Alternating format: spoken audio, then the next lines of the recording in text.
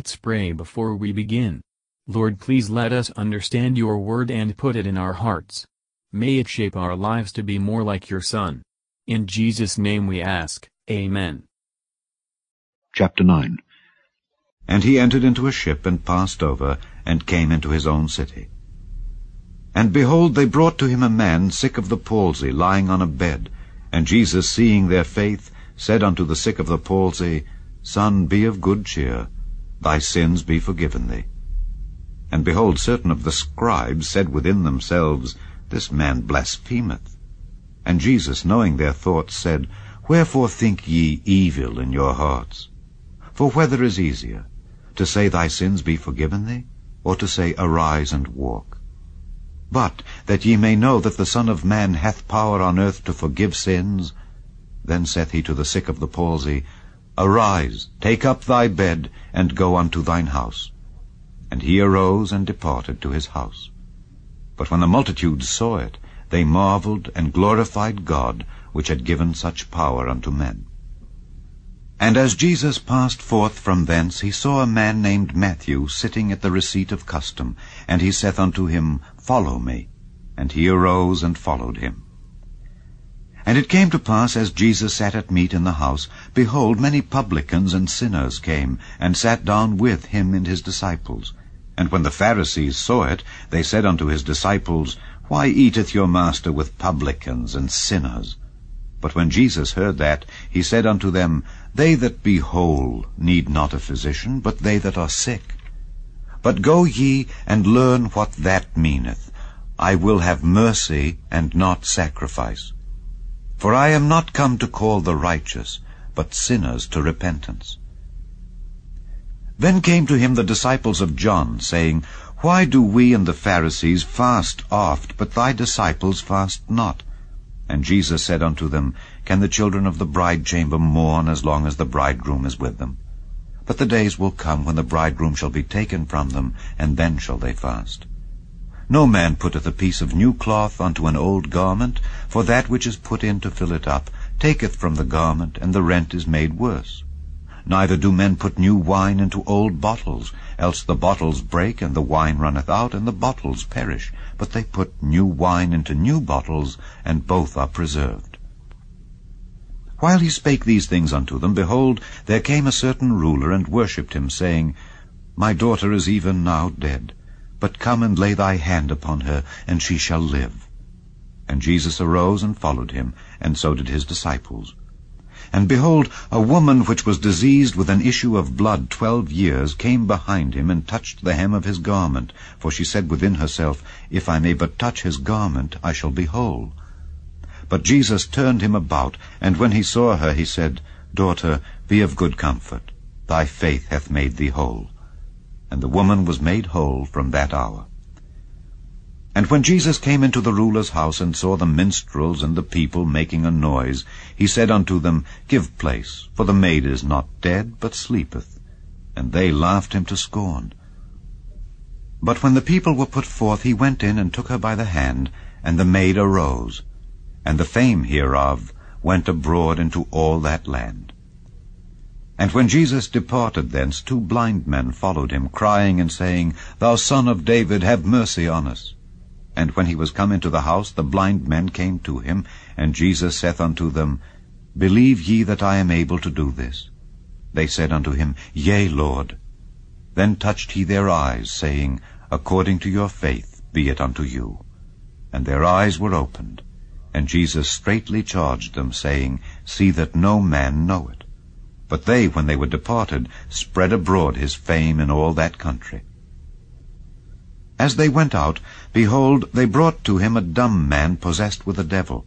And when the devil was cast out, the dumb spake, and the multitudes marveled, saying, It was never so seen in Israel. But the Pharisees said, He casteth out devils through the prince of the devils. And Jesus went about all the cities and villages, teaching in their synagogues, and preaching the gospel of the kingdom, and healing every sickness and every disease among the people. But when he saw the multitudes, he was moved with compassion on them, because they fainted and were scattered abroad, as sheep having no shepherd. Then saith he unto his disciples, The harvest truly is plenteous, but the laborers are few.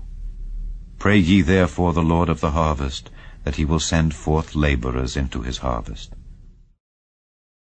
Matthew Henry Commentary on Matthew chapter 9, verses 1 to 8. The faith of the friends of the paralytic in bringing him to Christ was a strong faith. They firmly believed that Jesus Christ both could and would heal him. A strong faith regards no obstacles in pressing after Christ. It was a humble faith. They brought him to attend on Christ. It was an active faith. Sin may be pardoned, yet the sickness not be removed. The sickness may be removed, yet the sin not pardoned. But if we have the comfort of peace with God, with the comfort of recovery from sickness, this makes the healing a mercy indeed. This is no encouragement to sin.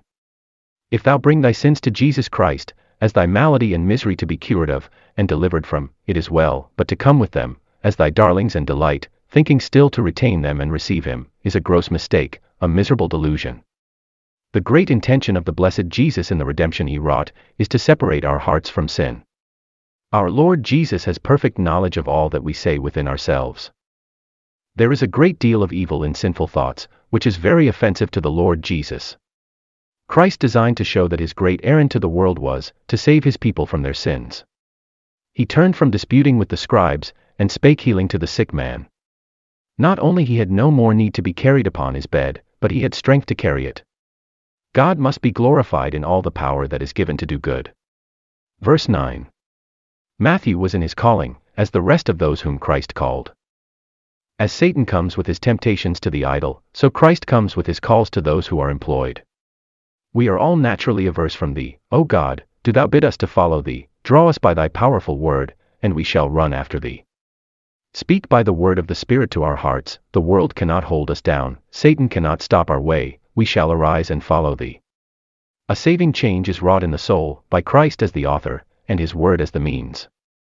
Neither Matthew's place, nor his gains by it, could detain him when Christ called him. He left it, and though we find the disciples, who were fishers, occasionally fishing again afterwards, we never more find Matthew at his sinful gain. Verses 10 to 13. Some time after his call, Matthew sought to bring his old associates to hear Christ. He knew by experience what the grace of Christ could do, and would not despair concerning them. Those who are effectually brought to Christ, cannot but desire that others also may be brought to him. Those who suppose their souls to be without disease will not welcome the spiritual physician. This was the case with the Pharisees. They despised Christ, because they thought themselves whole, but the poor publicans and sinners felt that they wanted instruction and amendment. It is easy, and too common, to put the worst constructions upon the best words and actions. It may justly be suspected that those have not the grace of God themselves, who are not pleased with others obtaining it. Christ's conversing with sinners is here called mercy, for to promote the conversion of souls is the greatest act of mercy. The gospel call is a call to repentance, a call to us to change our minds, and to change our ways. If the children of men had not been sinners, there had been no need for Christ to come among them. Let us examine whether we have found out our sickness, and have learned to follow the directions of our great physician. Verses 14 to 17. John was at this time in prison. His circumstances, his character, and the nature of the message he was sent to deliver, led those who were peculiarly attached to him, to keep frequent fasts. Christ referred them to John's testimony of him, John 3 verse 29.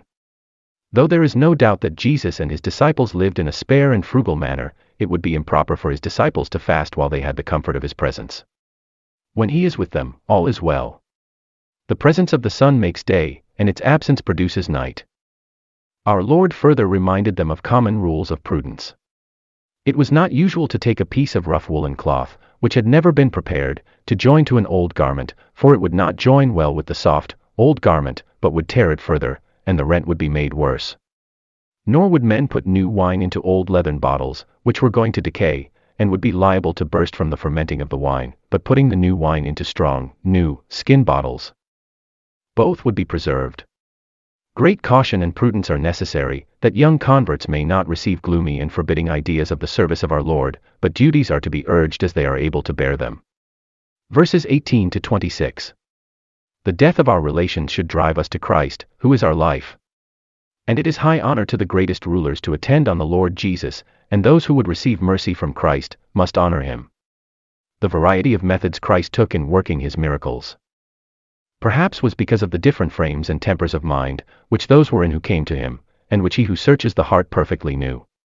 A poor woman applied herself to Christ, and received mercy from him by the way. If we do but touch, as it were, the hem of Christ's garment by living faith, our worst evils will be healed. There is no other real cure, nor need we fear his knowing things which are a grief and burden to us, but which we would not tell to any earthly friend. When Christ entered the ruler's house, he said, "Give place." Sometimes, when the sorrow of the world prevails, it is difficult for Christ and his comforts to enter. The ruler's daughter was really dead, but not so to Christ. The death of the righteous is in a special manner to be looked on as only a sleep. The words and works of Christ may not at first be understood, yet they are not therefore to be despised. The people were put forth. Scorners who laugh at what they do not understand are not proper witnesses of the wonderful works of Christ. Dead souls are not raised to spiritual life, unless Christ take them by the hand. It is done in the day of his power. If this single instance of Christ's raising one newly dead so increased his fame, what will be his glory when all that are in their graves shall hear his voice, and come forth, those that have done good to the resurrection of life, and those that have done evil to the resurrection of damnation. Verses 27 to 31.